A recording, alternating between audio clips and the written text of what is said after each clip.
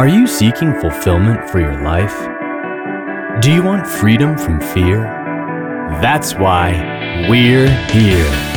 Welcome to Jesus 101, introducing you to the real Jesus. And now, here's your host, Elizabeth Talbot, with Chris James.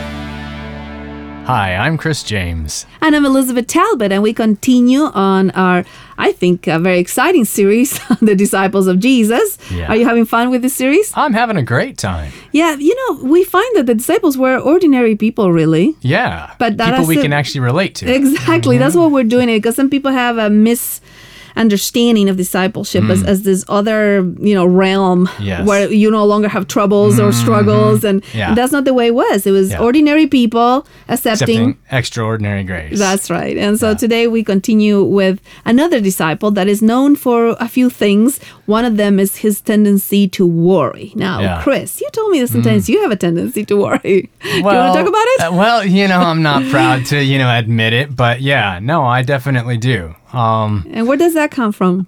I think it's a family trait. I think it's stuff that's passed down, and I think it's stuff that's Wow. learned as well. My mother was somebody who worried a lot and always struggled with that. And if we were home late, just an hour, she'd be like, train crying, must have looking run at you the over. window, like thinking that we're dead, and all this stuff. And it was Wow. always like thinking the worst. And so I picked up on that from an early age. Wow. And so, yeah, I literally, sometimes I almost have to shut the world out, and I just have to recite Breathe and Bible go text and just my Wow. peace I leave with you, my peace I leave with you, and claim Wow. it, Thank you Unfortunately, for sharing but that. yeah. Well, I think all of us have, certain areas that we need a little more help with. And I also, for many years, struggle with anxiety, mainly because, the world is out of our control and we want to control it. Sure, absolutely. And you can't control when you get a flat tire, and if you can't control other people's feelings if they get upset with you, and Yeah. so I had to actually go get professional help on it in some ways, because I wanted things in a way that they were in a box, they were controlled, and the world doesn't work like that. So it's so easy to become anxious, and now I'm in a different place. Not that I don't ever get anxious, but I can surrender it Sure. faster. Yeah, because I think when it's in a tendency that somebody has, it's the first place we end up going, because Yeah. it's common sense, it's normal. It's, Yes, and then you got it's- to grasp something spiritual that says, no, God is in control. And, Yeah. Thomas is in this group. Thomas, more than doubtful, he's known for being doubtful, but he wasn't really doubtful. What he wanted, he was pessimistic, and always imagined the worst possible Yeah. outcome. So it's not that he was not courageous. He said, oh, let's go. Oh yeah, no, let's die you can with have Jesus. a lot Yeah. of courage and still, But he always have imagined anxiety, the worst. exactly. Yeah. Exactly. We are told, that his name was Thomas, and also Didymus, which Yeah. was the twin. So we're given the Hebrew and the Greek name. Yeah. But let's talk a little bit So about. does that mean he had a brother by any chance? It's called or- the twin, so we think that he did. Yeah. But we only know about him because obviously the other one wasn't a disciple, unless we're never told Told that. it. Yeah, exactly. sure.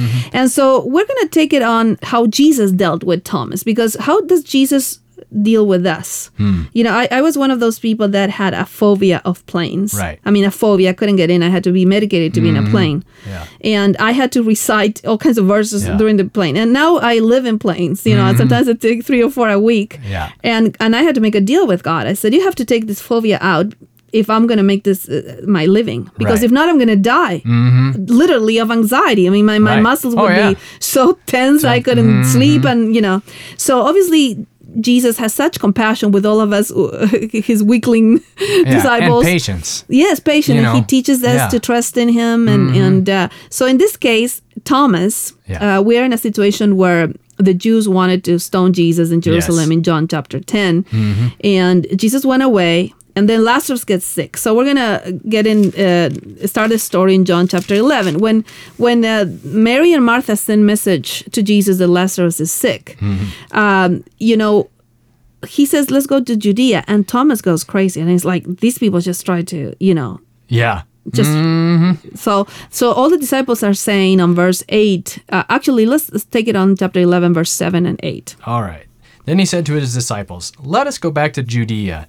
But Rabbi, they said, a short while ago the Jews tried to stone you, and yet you are going back there? Yeah, and so Jesus starts explaining to them that they don't understand that, that this is the time where he's the light of the world. He has to do his Father's will, and all and the disciples are concerned because they're not sure if this is courage or craziness. Yes.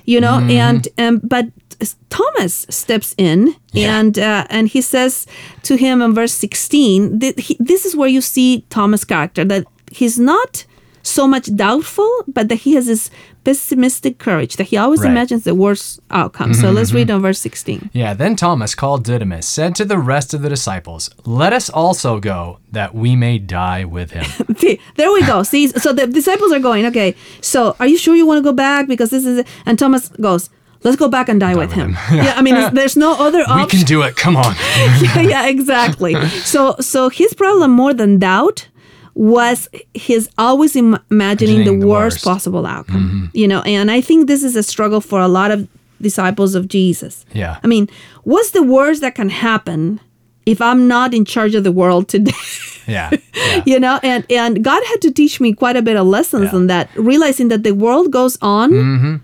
Well, and what's the crazy thing is too is that I can relate a lot to Thomas, because it's like, on one hand, you're worried about all the little things in the day and you're trying to get everything right and you want everything to be perfect, and you're worried about what others think and what about this and what about that. But when it comes to like the big things in life, you got no question.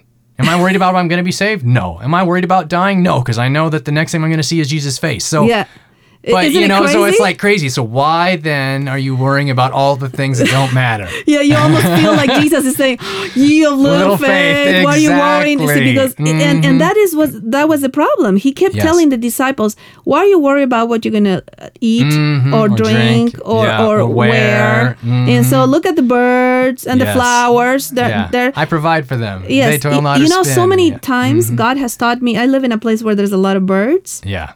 And I wake up and there's this bird going beep, beep, beep, beep, beep, beep, beep, beep. Yes. And all of a sudden I remember, I love to hear them. Yes, look. He's so happy. And he doesn't know anything about anything. Oh, yeah, exactly. And here I am working for Jesus.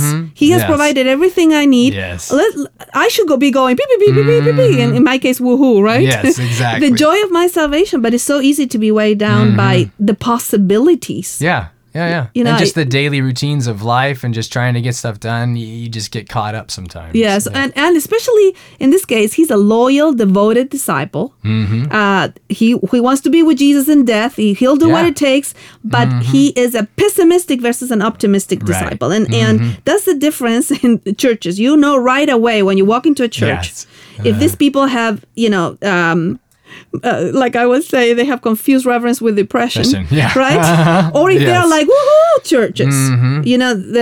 I admire the president of the North American side of our church very much, and he's always a joyful person, even in difficult times. And he always says, if our churches became centers of joy. Yeah. What a difference it would make in our neighborhoods, because everybody would say, hey, I want whatever these people have, because how come in the middle of difficult news, this is not denial. It's not like you're like, no, it's different. I mean, life happens. I mean, let's all face it. There's pain and suffering in this world because there's sin. Exactly. But joy is not the absence of trouble, it's the presence of Christ. And Thomas had to learn that. And he was always worried, absolutely always worried, even in the moments where Jesus was trying to encourage them. So we're going to go back to John chapter 14 that we discussed yesterday about Philip, how he wanted, he wanted to see the Father, and, he was a pragmatic disciple. Yeah. But after Jesus tells them, do not let your heart be troubled, in chapter 14, we all know this by heart, believe in God, believe in me. Yeah. And then he says something very interesting on verse 4. He says, you know the way where I am going. And Thomas speaks up. He says to him, Lord, we don't know where you are going, so how can we know the way?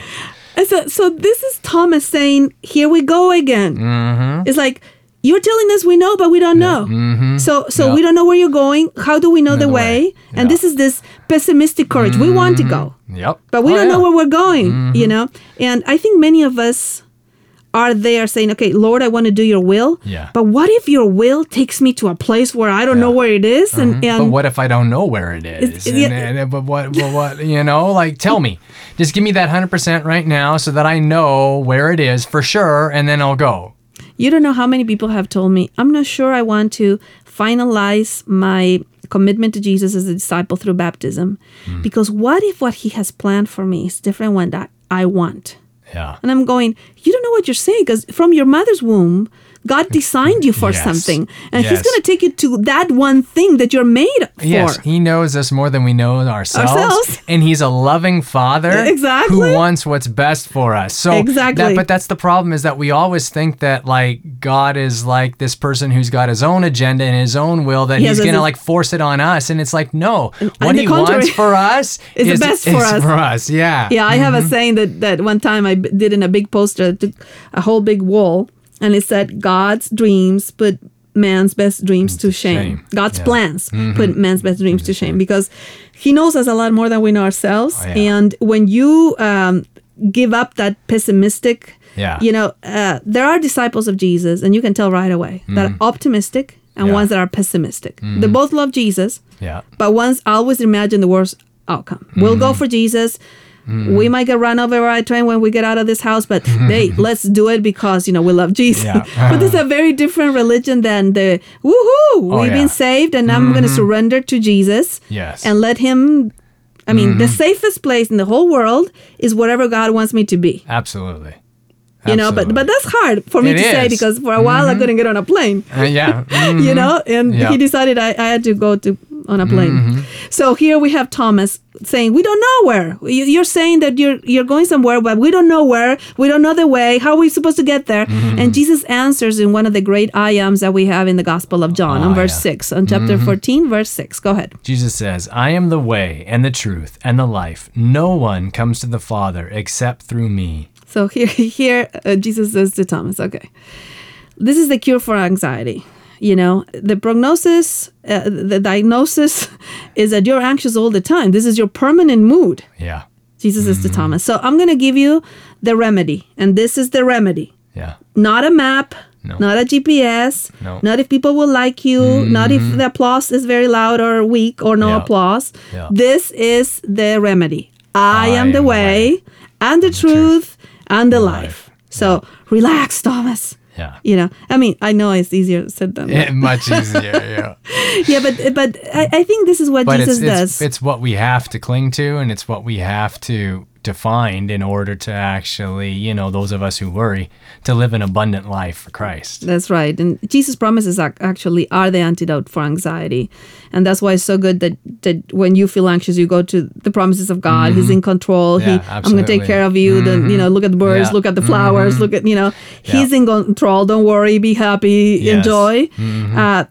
But sometimes we are struggling with these things. And I did when I was in a plane. And actually, there's a verse in this chapter 14 that I used to repeat constantly when I was on planes and I was afraid before. Yeah. And it's chapter 14, verse 27. You want to read it? You have the same chapter? It's verse 27. Sure. I think I know it anyways. It's my peace I leave with you, right? Yes. Not as the world gives it, Yes. I give to you. Yes, read it. Verse 27. Peace I leave with you, my peace. I give you. I do not give to you as the world gives. Do not let your hearts be troubled, and do not be afraid. Right.